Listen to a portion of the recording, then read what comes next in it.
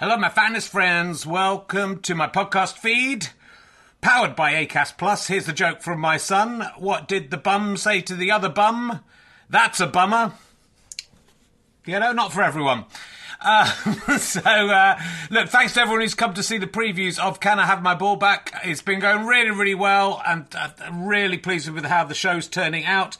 It's officially on tour now. From Wednesday, I'll be at the Leicester Square Theatre. A couple of tickets left.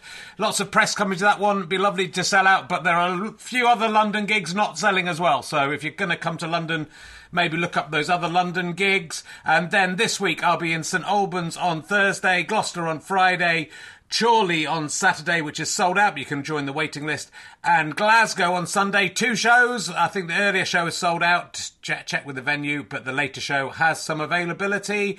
Come along if you can. If you enjoy these podcasts and like them being free, then the great way to pay me back is to buy a ticket to a show or buy a download or a book from gofasterstripe.com.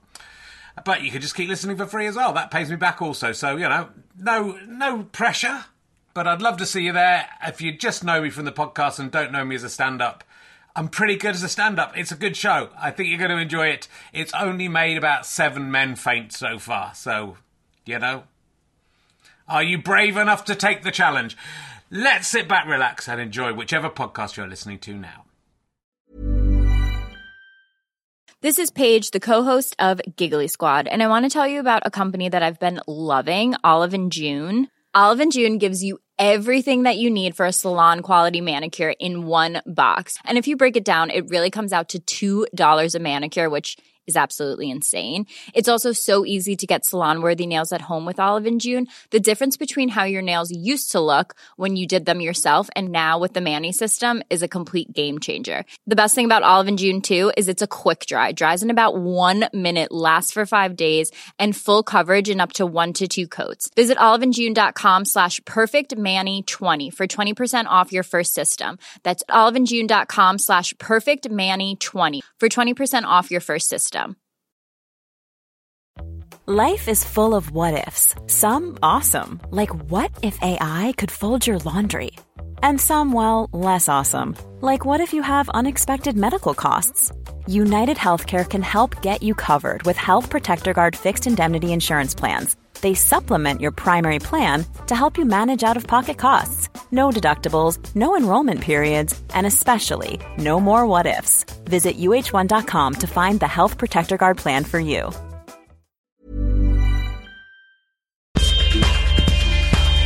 Hello, welcome to another host of our book club. I'm delighted to be joined by Bob Cryer, who's probably best known as playing the taxi driver in Giddy Stratospheres, of course. And he's written a fantastic book about his dad, Barry Cryer, called Barry Cryer, Same Time Tomorrow, The Life and Laughs of a Comedy Legend. Books have long titles these days, I've noticed. They've got 3 titles, this book. So, hello, Bob. Lovely to see you. Richard, hello. How are you? Yes, we work together on Giddy Stratosphere, so we have, we did. We've been in the same film. When I say work together, we're in the same never in the same room. But, almost the same bit of the film, I think. All my stuff was filmed with a fit of pertinence outside Dad's house. Oh, was it? Yeah. Wow. So we narrowly missed a celebrity cameo. Yes. Other than yourself, which was Dad wandered out and Nick Helm was prancing up and down the pavement as the main protagonist's brother going into a church, and Dad was sort of staring with bewilderment, as indeed was Nick. I think back, he didn't realise where we were. Good. Well, yeah, it was that, again. That was a lockdown thing, wasn't it? That was So that was just that was in the. And December, I think I recorded myself. I was inside the church, but it would have been a different church because it wasn't different church. It wasn't a big shout out to Laura Jean for that one. Yeah, she was great. She's been a guest on the podcast, so you won't go and listen to that one. But anyway, we're not here to talk about her. We are here to talk about your dad, and you're brilliant. But it's obviously like a really difficult thing for anyone to write a biography of someone. But obviously, as the son of the person in the book, it's a very difficult balancing act to get that right? Because you could be too. It's your own dad, so of course it could be too fawning, I suppose is the wrong word, but it could be or it could be too put him as a sort of Well, they go one of either way, don't they? Memoirs about parents. They're either they're a shining light, or it's a terrible thing. I think. Joan Crawford, "Mommy Dearest," is yes. probably the top of that pinnacle. But yeah. Oh God, what's his name? Dennis Miller, US stand-up. Yes. Who had a series? I forget, it's Dennis Miller Rants or something. He just a themed monologue each week, and he did one on religion and was talking about God. And he said, for many people, God is a benevolent, uncle figure who's always there with good advice and calming words. A bit like Bing Crosby in The Bells of St. Mary's. Said for other people, God is a vengeful, hateful father figure who's always damning their every move and threatening them with violence. A bit like Bing Crosby in real life. Yes, so there is that. So I tried to straddle both. Not that that's what I'm about to reveal to your listeners, that's it, which way I'm leaning. But you're absolutely right. It could be a hagiography, and it could be fawning, as you say. Yeah. But a friend of mine called Piers Torday, the children's author, I had a chat with him at the outset of writing this, which incidentally, of course, you say it can be difficult. I didn't really have anything to compare it to. I mean, you really get one shot at it, really. Yeah. Writing about your own father, if indeed you knew him. Or her in that case, because if you're a Kardashian, it can be a slightly complicated process. But sure. Piers Torday said his advice was don't be too polite, and I quite like that. That's a nice sort of middle way into things, because I think politeness is what gets you into the realms of a sort of a celebrity sort of fawning hatchet job, really, and. Yeah. I think Dad's reputation preceded him, obviously, as being a very well-liked and very well-loved figure, sure. Not just by fans, but in the industry too, which is a rare feat to pull off at any stage or at any era. And of course, the secret to that for Dad a lot of the time was to not really celebrate one era. He didn't plant his flag in the sand and say, this is a golden era of comedy. He was always curious, always interested, and I sort of wanted to reflect that, which is what explains the way he was, which didn't always come, with benevolence. I mean, there's some sort of sharp edges to that, but not so much so that when Dad was once asked by a journalist about Les Dawson, who said, was there a dark side to Les Dawson that we didn't know or we didn't see? And Dad said, well, if there was, we didn't see it, which is that sort of the constant need for there to be a dark side to a clown and a comedian, which in a lot of people's cases is true, but not in Dad's case. No, but there are some revelations in the book that luckily nothing too horrendous. I mean, there's a good one which I won't spoil, but the one that surprised me was that you did some research and fact, or like a obituary, got in touch with you to ask. Yeah. Whether your dad really had a number one in Finland, which he had certainly told me about in one of the podcasts. It's sometimes the first thing he said to people when he met them. Very nice to meet you, Barry Cryer, number one in Finland, 1958. And apparently we don't think he did actually have a number one in Finland, though. You'll have to read the book to find out. But no, I don't think there's much artfulness to that. But no, it was. An obituaries editor phoned me up 2 days after we made an announcement, which was about 4 days after Dad had died, to say, I'm just doing a bit of fact checking. And is it true that your father was number one in Finland in 1958? And I said, well, how dare you? Wash your mouth out. Of course he was. You shouldn't even be asking that question. And then he gets back to me on an email about 6 hours later. So I've just spoken to a Finnish music historian who said that there weren't any charts in Finland in 1958. And so the scales fell from my eyes, and this life of dishonesty that I'd been living was laid bare to me. And I thought, in terms of bedside manner, this person shouldn't be a doctor. An obituaries editor is one thing, but that's break it to me gently. Yeah, to ring you up, he could have just ignored it. He didn't have to put it in. To taunt me with it, or just perpetuate the lie. But no, the conclusion I come to in the book is that ever the comedian and ever the comedy writer, for Dad, what's the better line? Even if I'm pretty sure it did sell quite well, and I will back him to the hilt for that. It was called Purple People Eater, by the way, which was one of those sort of novelty records of the 50s, recorded by a guy called Sheb Wooley, an actor in the States who was one of the baddies in High Noon. And for whatever reason, they didn't sign a deal with the Nordic countries, laying the field open for a young Barry Cryer to steam in with a 6-single deal off the back of that, which was all thanks to a guy called Frankie Vaughan, who some of your older listeners may remember. Yeah, I do remember Frankie. Yeah, I mean, as well as being this book does a lot of jobs and does them very well. It's very well judged, I think, and very well balanced. Because it is a personal tribute, and it's and it's obviously very close to you personally. I think you do tread the line very well between those two possibilities of making him a saint and making him a sinner. It's all great to that, but also it's an incredible history of light entertainment, because your dad was there for everything over sort of this 50-year period or so, wasn't he? He was the 2,000-year-old man. I said he's like the Obi-Wan Kenobi of comedy. He would just appear in corners and just give people sage advice and then disappear again. Yeah. His 1955 is his first professional gig, which, if you think about it, as 10 years after the Second World War, so you're still in the realms of music hall and variety, and the wireless is king in terms of comedians, which is pretty much how he spent a lot of his childhood, because his father died when he was 5, when my dad was 5, I hasten to add, and his brother, who was 10 years older than him, joined the Merchant Navy. So by the time Dad was I suppose he would have joined when he was about 16, 17. So when, just about cognizant of what it means to be a family, you're sort of robbed of your two father figures, or your elder males, and with a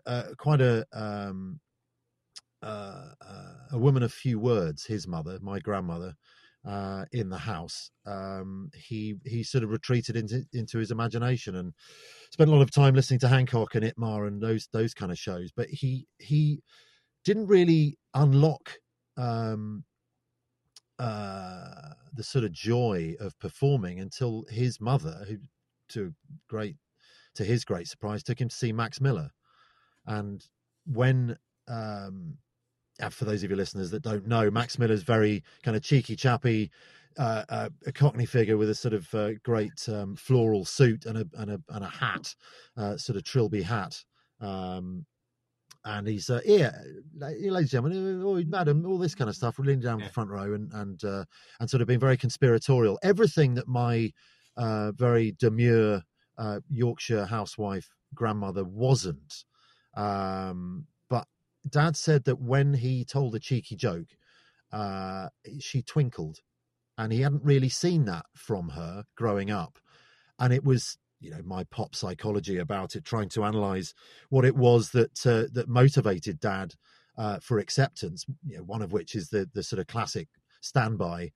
Bob Mortimer talks about it in his book, about losing your father early. You're sort of always chasing this person to gain approval from. Yes. Because, without being too stereotypical, it's usually the mother in a relationship that is sort of endlessly supportive, and then you've got the father that you're trying to reach for approval for whatever reason. I'm sure that those rules don't apply in quite the same way these days, but certainly to Dad at that time, the a big part of his motivation was to get his mother to laugh a second time and a third time, and that sort of found him pursuing that for pretty much the rest of his life. Even when he met met my mother, who was, she was a tough critic and had a tough audience sometimes. So he had to work hard to get the laughs from her as well. So that was where Dad started from. But of course, very quickly he was into a generation, post-war generation. They're not yet boomers, but it's the university set and satire, and without doing that sort of cliched sweep through post-war British comedy and then David Frost arrived, and that was the week that was, and all that kind of thing. But that sort of Dad's experience of it was of almost like whiplash of the next big thing, because he goes from Elvis and rock and roll and everything that he wanted to be, actually, because whilst he was trying to make his mother laugh, he always said later in his life, "Oh, Barry, you're a writer." No, I'm a hack. Or, "Barry, you're a comedian." No, I'm an entertainer. Always wanting to deflect, the defining role and not be pigeonholed. But then someone said, "Oh, Barry, you're a singer," and he went, "Yeah, I want to be a singer." I mean, all the way through, he was sort of waiting for the singing gigs to show up whilst he was, writing for the great and the good of British comedy. That was the first thing. And I guess, if you think that he was 21 when Elvis burst on the scene, then that pretty much sweeps up him and the rest of his generation. But then he's performing variety stuff and telling jokes, which, even by 1960, 61, sort of becoming an out-of-date way of framing your comedy. He still managed to survive and work in that period, and right up to being at the Edinburgh Festival, which is probably when you met him first. He started in 88. Probably. I mean, I think, it's interesting. I remember the first time I went to the Light Entertainment, radio Christmas party, and sort of maybe 91, that, there was a gaggle of these, what felt like, at the time, ancient, historical performers like the Beverly Sisters. And, I'm sure that Barry and Willie Rushton and all these people were there. And obviously now I look back and go, oh, they were like 50 at that point. I think every party is enhanced by at least one Beverly sister. Absolutely. But I remember that's what's missing these days. It did feel like you were witnessing history, but then I now realise if I was going, and also the last time I saw David Nobbs, and one of the last times I saw your dad was at a more recent Christmas party, like into a party where they were outside having a pint and smoking a fag, So they were, which was very much. Or writing, as they called it. yeah. So he was a pervasive figure, and it's interesting because I remember On the Hour unusually for On the Hour they did a little piss take of I'm sorry I haven't a clue, which was basically just your dad's, someone saying something in your dad's laugh, but which is sort of what it is a fairly accurate portrayal of it, but just the laugh coming in, and it seemed the wrong target, and it wasn't particularly cruel, but it seemed a little bit out of place for On the Hour. So I remember Harry Enfield did when he did his sort of history of the BBC one, and I think he sort of merged Harry Hill and Dad into one figure, Barry Hill. Right. And it was just this man with curly hair and glasses going, marvellous, everything was marvellous and wonderful, which, Dad loved. Yeah. But at the same time was not necessarily a fair reflection of the way that he remembered comedy of the past. And although he did his fair share of talking heads, but his hair was prematurely white. So I guess your idea of these elderly men, you're talking about you would have maybe met him or been at that party in the 80s, late 80s, maybe. Yeah, maybe 1990, I'd say, maybe 19. Yeah, it might have been 89. Yeah, so Dad's 55 at that point, which is, I'm 50 this week, and not far off it myself. Don't have the hair, sadly, but that was sort of cemented his status as being this, Mr. Miyagi. And he was, I think because he felt that he didn't fit into any of the traditions, or he felt he was sort of between the traditions. But I think that was what allowed him, because he didn't plant a flag firmly. He was, and again, this book really brings home. I know a lot about your dad because I've interviewed him and I researched him, but it's easy to forget the depth of his work and the number of people he worked with. And so, he's working with Graham Chapman, he's working with Kenny Everett very closely, he's working with Morecambe and Wise. He doesn't, because he isn't, he doesn't like get fully. It feels like he could almost have been in Monty Python, and he obviously he acted in the last 1948 show, obviously. So things. When he crops up in the odd episode of Python, right? Well, again, you can probably hear the laugh in the studio, because they had a thing which is very similar to Everett. They didn't always have an audience. Dad had done the warm up, and they just said, "Well, stick around, Barry. You want to, enjoy what we're doing," and you can hear him. He's the only Yorkshireman in the Four Yorkshiremen sketch when it was debuted. He pours the wine at the beginning, I think, to Marty Feldman, and then walks off. That's right. So but it's an incredible career, and it's and I think for me personally, like as a comedy fan, you go, you're young and you're like, you're into whatever the cool thing is, the young ones, and Rick Mail for me, and so obviously like that older generation and the light entertainment thing was felt like a sort of throwback to me at that time. But the longer your career goes on, and especially with what was remarkable about your dad was how engaged he remained. I mean, I really see him as someone to aspire to be in the. I talk about him and Michael Palin as the two people who are both Yorkshiremen, as am I originally. As the two, I didn't realise that. As the two careers that I would aspire to, because Michael Palin obviously is a superstar, and everything he does turns to gold. But your dad, stayed interested in comedy, was doing comedy and creating comedy all through his life. And, there were ups and downs, and there were times when he was a star himself, and there were times when he disappeared into the background, very willingly as a writer. And, I think for me, the real test of a showbiz career is just longevity. I think if you're there and you constantly work, which Barry absolutely constantly worked, right up to the... Yeah, he did it. He did his last one man. It was never a one man show, because he was always with Colin Sell or Tony Demure. He did his last tour of that in 2019, I think. And then even was still gigging up till doing the odd individual thing with Tony. He did one with my sister and her band, The Kites. Down in Sussex. We did a sort of Q&A thing, and Dad sang a few songs, and we did this and that was about a year before he died. We did the podcast. He did my podcast. Well.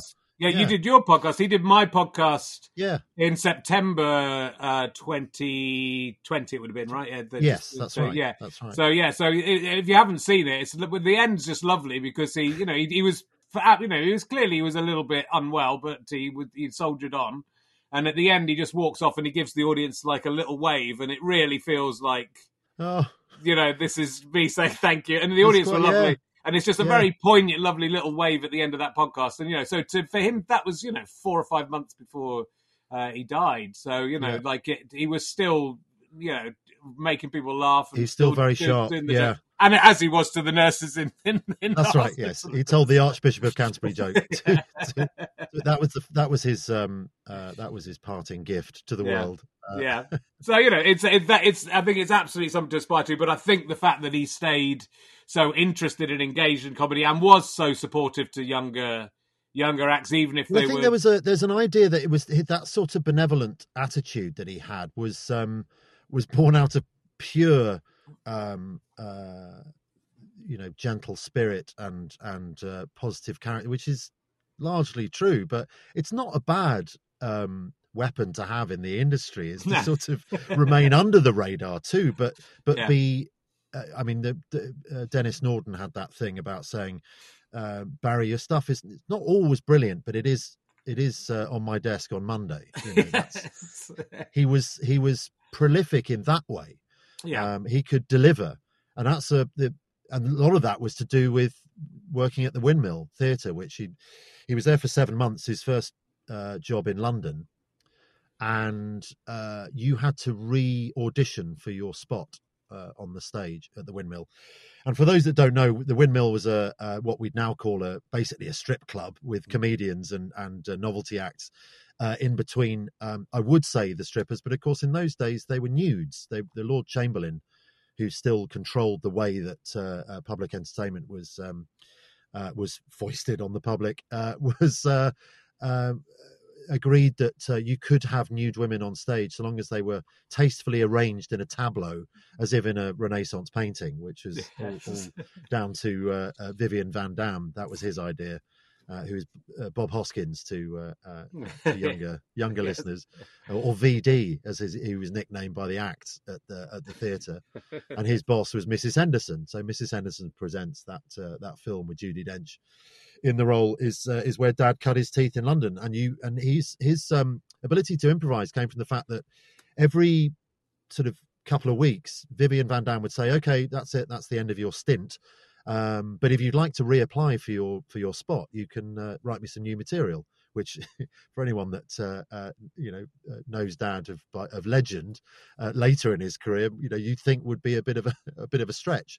New material? Are you kidding? Can I not just put them in a different order? But no, he was able to write new jokes and gags and come up with some different shtick and learn a new song and all that kind of thing every couple of weeks, and ended up doing what I worked out was, Dad always said, 6 shows a day, 6 days a week for 7 months is nearly 1,000 shows. And you do that right at the beginning of your career, you become very adept at turning material around quickly, which is, of course, he didn't realise it then, was absolute perfect training ground to be a sketch writer, to be able to deliver stuff on the spot, which is even more necessary when it came to Kenny Everett, because, of course, they rocked up in the studio some days with I don't know how they managed to get this kind of carte blanche, but with the shooting script with blank pages. They had half an idea for a character. And I, wouldn't suggest that everyone works that way, but I'm sure you can testify, Richard, that there are some days when the genius comes in the moment, and the thing you'd planned and rehearsed was not necessarily the thing that you ended up shooting. Yeah, well, what's interesting about lockdown, I think, for a lot of comedians, is they've started working that way. That was I did a lot of absolutely improvised stuff. I do a puppet show that I don't know what I'm going to be doing, and that's part of the fun of it, is that it might fail, it might work, or you might do something, as Kenny Everett did, very unexpectedly, that becomes a classic bit or becomes a classic character. Yeah. I was interested that you point. I mean, you talk about your dad being an honorary Jew, that he wasn't Jewish, but he was pleased that people thought he was. I had it just the other day. I was at a book signing, and as the woman was leaving, she sort of tapped me on the shoulder and went, "And of course he was Jewish." Yes. As if to say, one of us. Yeah. And I went, well, he was one of you in the sense that he was one of everyone. As far as I know, he wasn't Jewish, and he always used to say I wasn't fortunate enough. Yes. Well, the same thing was true of Charlie Chaplin as well. Charlie Chaplin said he would be honoured to be Jewish, but he wasn't Jewish. So, yeah. David Baddiel tweeted after Dad died a lovely story that he loved, is that Dad told David when he was interviewed by the Harrow Observer, his local newspaper, they'd written that he was Jewish, and apparently they phoned up Dad and said, "Do you want an apology?" but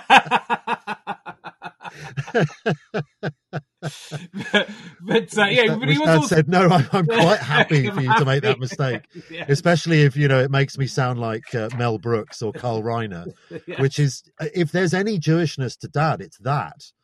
That generation revered the sort of New York Borscht Belt Catskill comedians, of the early 50s into the 60s. It was a rhythm and a patter to delivery, which I think is pervasive all over the comedy world. A lot of people recognise that's a really great way to sell a joke, is with certain emphasis that comes from a sort of a Yiddish lilt. Yeah, it's also interesting, I think, with something I hadn't picked up on myself before that comes through from the book, that he was sort of an honorary gay as well, because he worked very closely with quite a few gay writers and performers, and was always very comfortable with that, and always non-judgmental at a time where people were judgmental. Yeah, and a sliding doors moment. I mean, he had what he called a stereotypical gay upbringing, single mother almost, and he was constantly trying to provide and please her, because she sacrificed so much. And he said a lot of my gay friends had a very similar upbringing. That in a lot of their cases, the male figure in the household was this sort of archetype of a patriarch and quite a stern taskmaster, and that the sort of more feminine side of their personalities brought them to the realization that actually they were gay. And Dad said he found a great kinship with those kinds of voices from circumstance, and from his first flatmate when he was in London was the Scottish actor Angus Lennie, who was in The Great Escape and used to entertain. And of course, again, this is at a period when homosexuality was illegal, and you had to be very careful, unless you were Julian and Sandy with your code in Round the Horn. That Kenneth Williams, a hugely tortured individual, and allowed to be not camp but flamboyant in a way, and coded on that show. But that's about as far as you could push things. And in quotes real life, someone like Angus Lennie said to my dad, didn't really ask too many questions about Dad's own proclivities, but he said, look, when I'm entertaining and you're out, I'll put the vase outside the flat. I'll turn it upside down. And one evening Angus forgot, and Dad walked in and got quite an education there. But it's true that he Graham Chapman and Kenny Everett particularly were kind of love affairs in another way, because he just loved their energy and sensibility and working with them, and it never felt like work. And often that was the case with lots of Dad's writing partners. Is the writer's room is a quite a daunting place, as I'm sure you know. But when you find a writing partner, where you don't have the producer and the exec or sort of other writers in the room, and that lovely sort of vibe that you get going, is a marriage. And it can be he wrote several different kinds of comedy with Graham when Graham was still writing for Monty Python. And Kenny Everett, he was there, Thames and the BBC, and that was with Ray Cameron or Cameron McIntyre, so Michael McIntyre's dad. Between the three of them, they created that show with David Mallet as producer. So it was a very, Dad always spoke very fondly about Ev, as he called him, and Graham, and in their different ways. I mean, there's 1989 was, now I'm going to get this the right way round, but that was when Kenny Everett was diagnosed with HIV, and that's the year I think Graham Chapman died. I think that's right. So it's almost like there was a Withnail moment where I sort of pictured Dad standing in London Zoo, going, where's all the fun gone? It's very sad. It's very, very sad. And he's a survivor as well, your dad, which is, despite being drinking with Graham Chapman, and that being obviously not drinking as much as Graham Chapman. I made the point in the book that the weird dynamic was that Dad was almost responsible for keeping Graham on the straight and narrow in terms of drinking, because he'd rock up at his house in Highgate, and Graham would have a gin or a vodka on the go at 10 o'clock when Dad knocked on the door.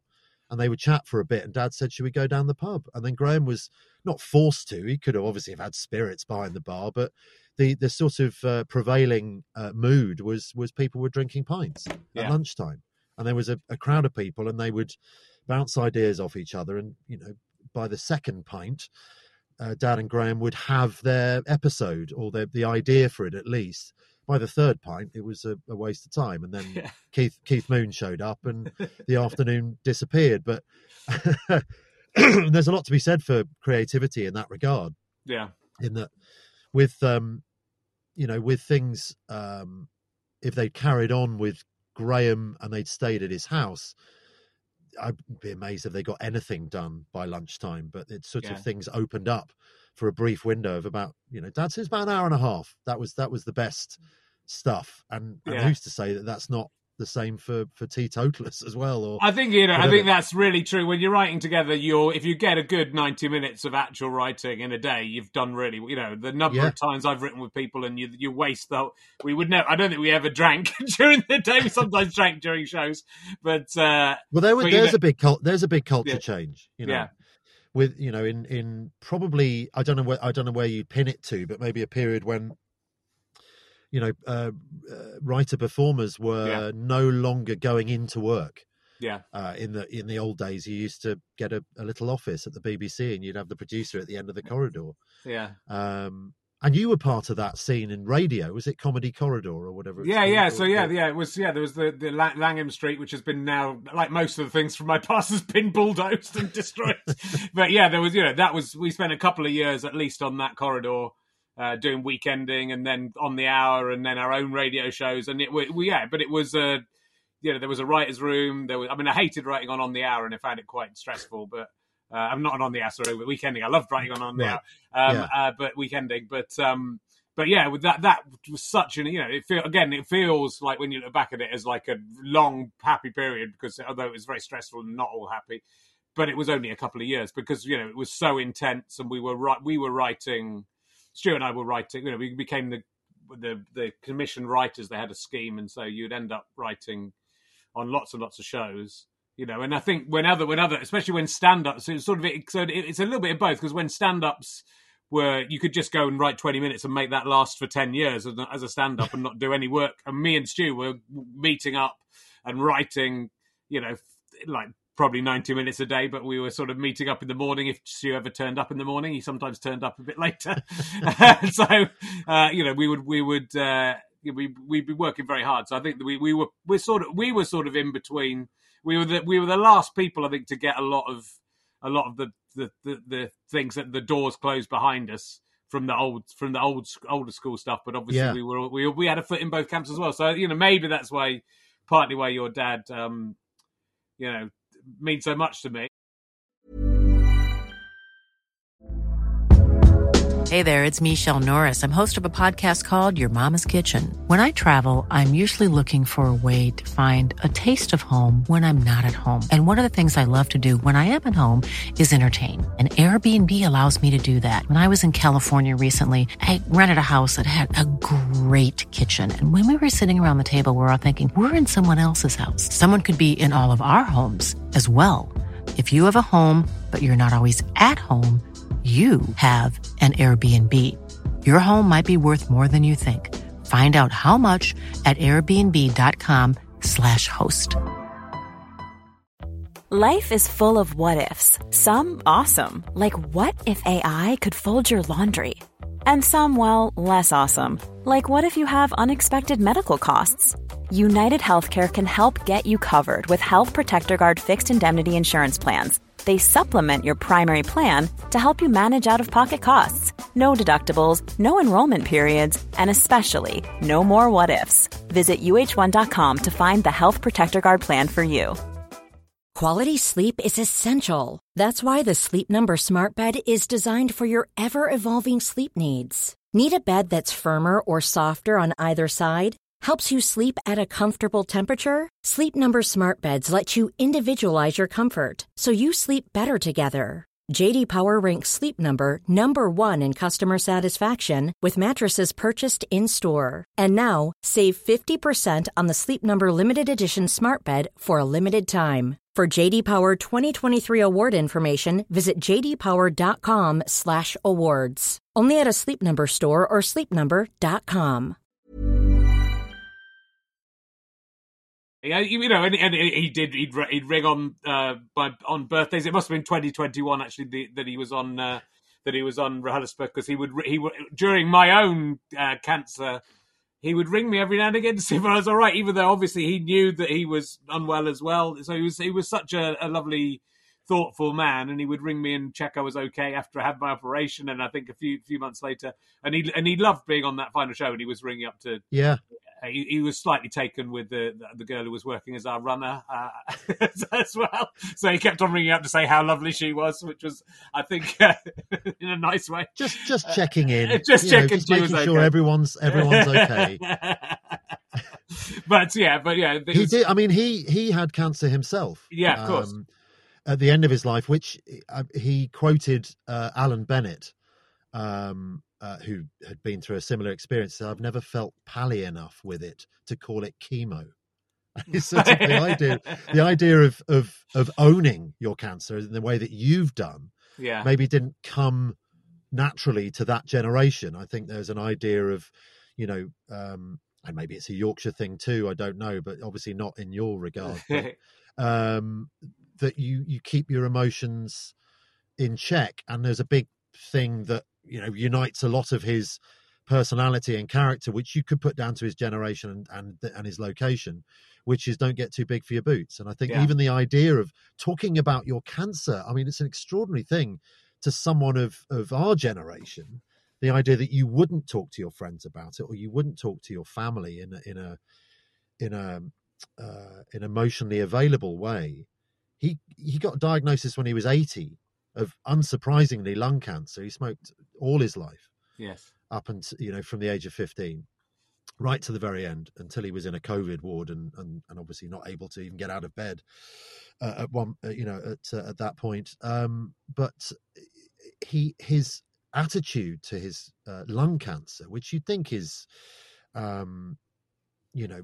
we as a family had to make provision for that, thinking, I don't know how much longer we're going to have of Dad, and we had to say that to ourselves because we didn't even get a chance to talk to him about it.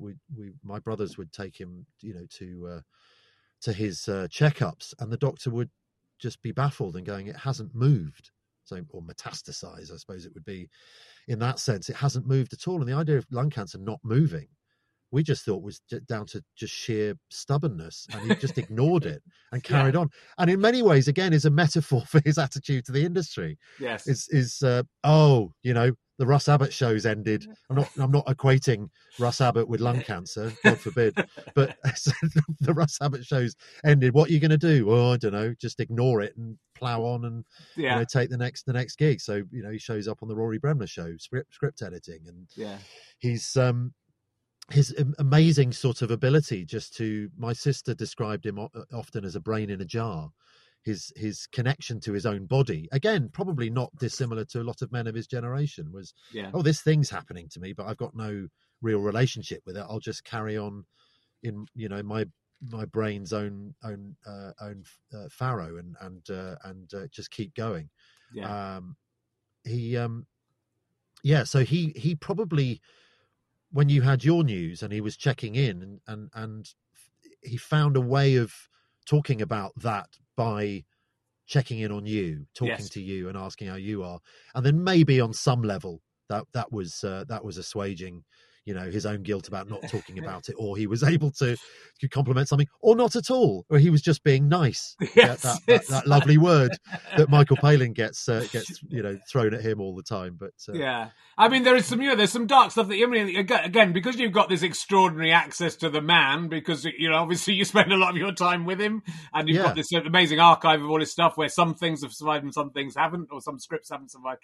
But there is this darkness, largely due to the eczema that he suffered from early in his life, particularly. But you mention a possible suicide attempt, which again seems so out of kilter with how anyone would imagine Barry. So there are those. There is the man within there. There is the even as his son, I can't say for definite. Just like any historian, you go, well, here are the circumstances. There's gas in the flat, and Dad's asleep in the chair, and the neighbour from upstairs comes down. A guy called Douglas Camfield, whoever I tell that story, always want to name check, even though he's no longer around. Right. If I'm going to sort of preach keeping Dad's name alive by telling the story of his life, I want to do that for other people as well. And he went on to be quite a famous film TV director, particularly on Doctor Who, and was responsible actually for getting Dad out of a hole because of the depression that came with his eczema. And there's a remarkable letter I found that Dad wrote to the Yorkshire Post about his great heroes, the Goons. They were, great heroes to so many of that generation, where they made a joke it might have been a whole sketch about someone with eczema, and I don't know what the joke was, but Dad he'd written a few letters to the Yorkshire Post, quite surreal, quite silly, lovely things about a new innovation for the technology on trams, for sort of big butterfly nets for scooping people up from the street. And they're just very silly, lovely things from a 17, 18-year-old Barry Cryer. And then there's this one very sober, stern letter saying, well, these, not quite saying these so-called comedians, because he revered them too much. But he was saying, if this is what they think is comedy now, then maybe they should have a week off type thing. And it's always very, very austere for a young dad. And of course, it's because it's about eczema. He was going through that at the time, and now we have hypoallergenic makeup for performers. But in those days, if you had any aspirations to be on stage, it literally was grease paint, and you were slathering that all over yourself. And what it was doing to your skin was just completely counterproductive. And so the show would end. He probably wasn't taught how to to look after his skin in between times, and it would flare up. And of course, with an eczematic face on stage, not always, unless you're unless you're playing the Elephant Man, it's not really a boon to your performance. So Dad was often sort of stood down from performing, having to recuperate, was in hospital 3 or 4 times. And I dare say, having not been in London for that long, away from home, away from the apron strings, his mother cooked him 5 meals a day, even when he was at school. He used to come home for lunch. And the classic thing, you get tea and supper and all that kind of thing. So I don't, because he didn't talk about it a lot, and he certainly didn't talk about his father because he never knew him, and also because his mother never talked about it, this real compounding of all of these elements, thinking, well, old Blue Eyes, or as he was known at home, he thought he'd blown it by failing his degree, and then said, well, I've got to put all my eggs in one basket and try and make a go of it in London.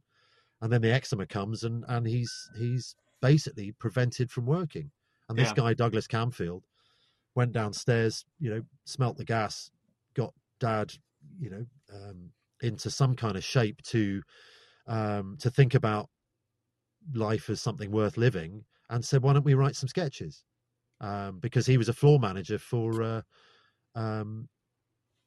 Scottish comedian. I've completely forgotten his name. It's in the book. And they wrote 4 sketches, and for the first and only time in Dad's life, he had 100% hit rate. All 4 sketches were accepted, and then he was suddenly a TV writer. All through quite an extreme moment in his life.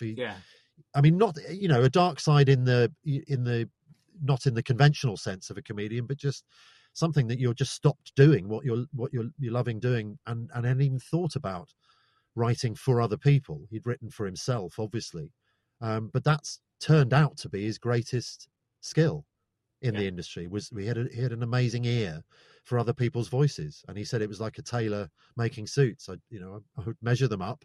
Tommy, in case of Tommy Cooper, it's quite big measurements, and tailor the material for him, and all through adversity.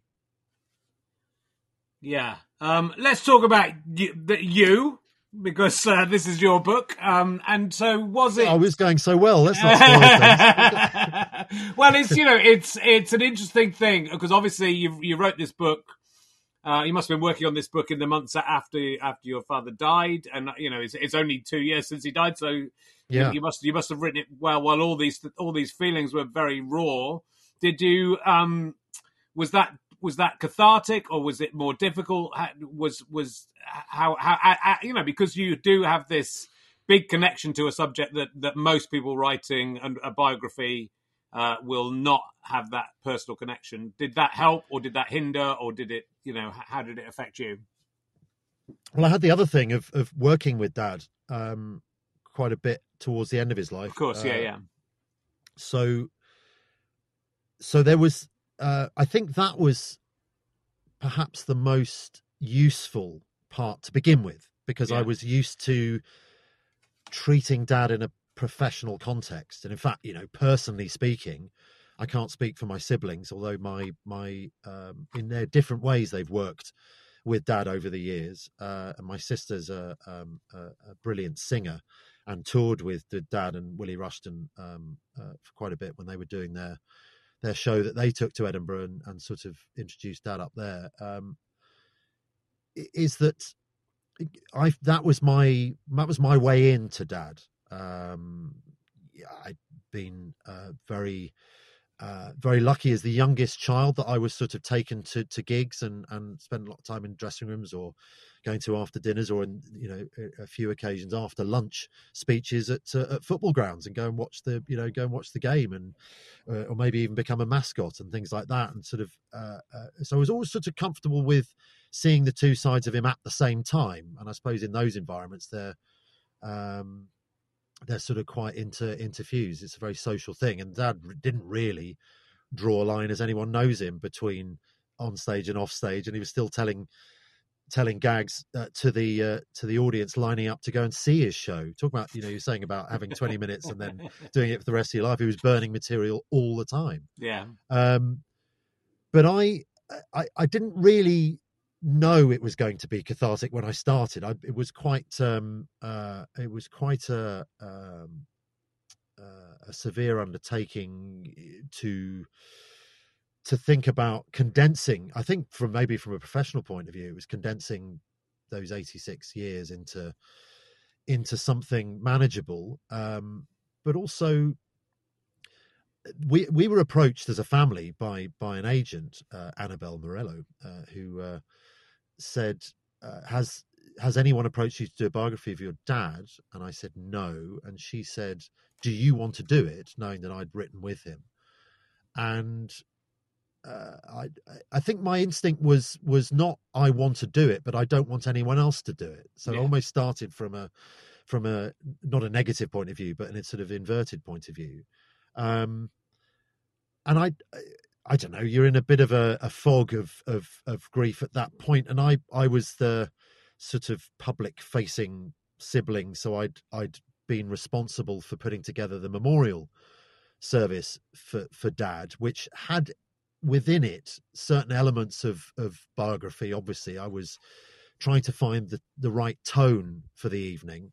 And then also we had the podcast, which was recorded within 6 months of Dad dying. So little did we know then when we made that was sort of the groundwork. So I realized that there were things in place already that I could lean on to get started. But it was, I suppose, only 6 months after he died that I agreed to do it. And then, got some interviews with people like Michael Palin and Eric Idle and Graham Garden to talk about working with Dad at different periods in his life. And once that was in place, I suddenly started to get a hunger for all the stuff Dad didn't talk about, and realized what the value I could bring, obviously, to the book was not just access to his life, but a certain amount of context. Yeah. Excuse me, which, as I said, Dad wasn't very emotionally available about certain aspects, like the death of his father, or even his eczema. I mean, he talked about it, but never really dwelt on it. So I was able to, for my own curiosity, talk about his childhood, but then maybe put some of his material and behavior into some kind of context, having seen it, maybe again with the benefit of being the youngest child. From Dad was 40, was he 39, 40 when I was born, so already established as a comedian, whereas my two older brothers, and to a lesser extent my sister, saw him when he was buzzing around Yorkshire television, trying to sort of do hand over a sketch to Tommy Cooper here, and then Morecambe and Wise there, and I mean one period in 1978, so I would have been 5, but my oldest brother would have been 15. He was writing on 8 different shows. It's extraordinary. Yeah. With Kenny Everett to come, he was doing shows like Who Do You Do and What's My Line, and other shows with a question mark at the end of them. But in the short answer to your question is the catharsis of it came largely from, I mean, I felt a real privilege. I'm sure not everyone gets to do this in their grief, particularly with a parent where you have a whole life to look back on, if you're lucky, and you get a parent that lives into their 80s, and the curiosity to ask those questions of him that he wouldn't have been comfortable answering. And he's written books of anecdotes, and I worked with him on one, but he was asked to write an autobiography, and he tried it, and his agent said, "This is a lovely book, Barry, but all these stories are about other people." And he was always giving the floor in the way that he was as a comedy writer, and giving the voice to other, in his words, more famous people who had, he thought, more of an X factor than he did. Yeah. So it was partly writing the wrongs of his own behavior, the gaps that I wanted to fill in, and say, "Dad, it's okay." And I couldn't have said this to him when he was alive. It's okay. You can be proud of what you've done. And these are all the reasons why you were so good at it. But he would always say, that's not for me. I don't want to be, get too big for my boots. I'll be arrogant in my humility was about as forceful as he would get about that kind of thing. So I got a great sense of justice, sort of saying it's all right, Dad. You were pretty good at what you did, and I think I can celebrate it. But then that's also coupled with a certain amount of regret, because of course the lessons that people try and teach you throughout their life, you don't really start to learn until they're gone. Yeah. And I'm learning that now. And there was a tweet the other day. I regret not having the person's username to hand, but they said, I went to the cinema the other day, and I was surprised to see a dog sat with its owner in the row in front of me. And it got to the end of the movie, and I couldn't help but lean over and go, "Excuse me, I hope you don't mind me asking, but or don't mind me observing that I was amazed how much your dog was into the movie, seemed to really enjoy it." And the owner said, "Well, not as amazed as I was. He hated the book." So apologies to whoever that is that tweeted that. I read that, and of course my first thought was, I got to call Dad, and of course I couldn't, because he would have added it to his pantheon of animal jokes. But it had him sort of written all over it, and I loved spotting his voice, and continued to do so. Yeah, that's lovely. I mean, the book is, it does a lot of jobs, as I say. It's a lovely collection of some of his most notable jokes as well, which you do great justice to. I'd be a fool not to. But and as you say, I think it goes into exactly what you say, like, figures. You name all the people he meets and say who they are and what they did, and some of them are obviously big stars, and some of them are just a journeymen or people who crop up in. But it's a lovely history through your dad of lots and lots of different people, and of the way entertainment has progressed over the last 60 or 70 years. But also it's about fathers and sons. He benefited from so many benefactors and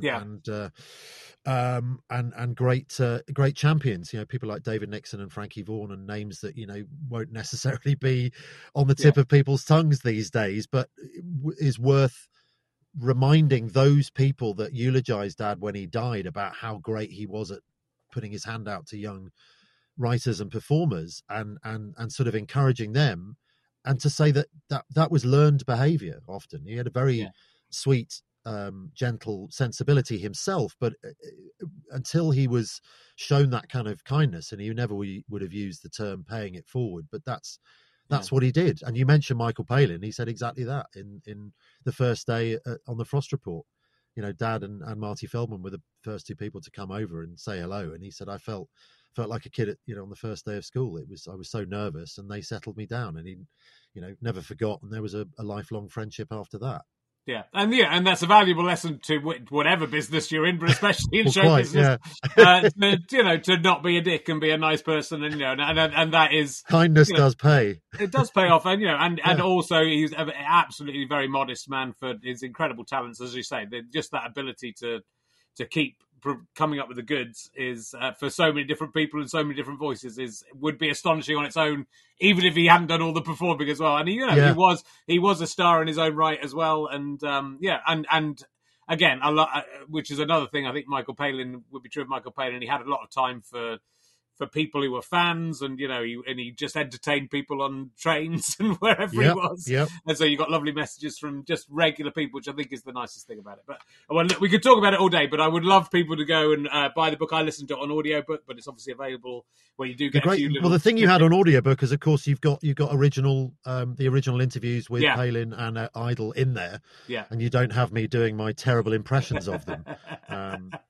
So that's a nice bonus, But the book is great, and comes with some illustrations, and so any fan of your dad would love it. But I think any comedy fan would love it. But it's also, as I say, I think there's father-son relationships. There's all that stuff about the private life of someone not always matching with the public life, but thankfully in rather an endearing and nice way in this case. And also, your dad's a massive liar and was never number one. That's the most important thing to lead with is that he's a complete fraud. So let's stick that on the book jacket. Okay, good. Well, look, I miss your dad a lot, and it's really lovely to chat to you about him and yourself. Always a pleasure.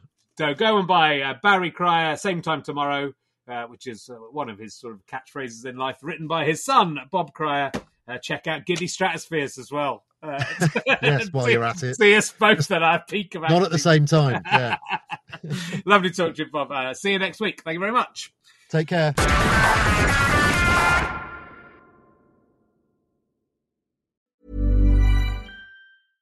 This message comes from BOF sponsor eBay. You'll know real when you get it. It'll say eBay Authenticity Guarantee. And you'll feel it.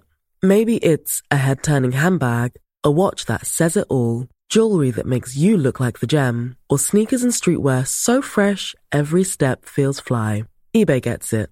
So look for the blue check mark next to that thing you love. And be confident that every inch, stitch, sole, and logo is checked by experts.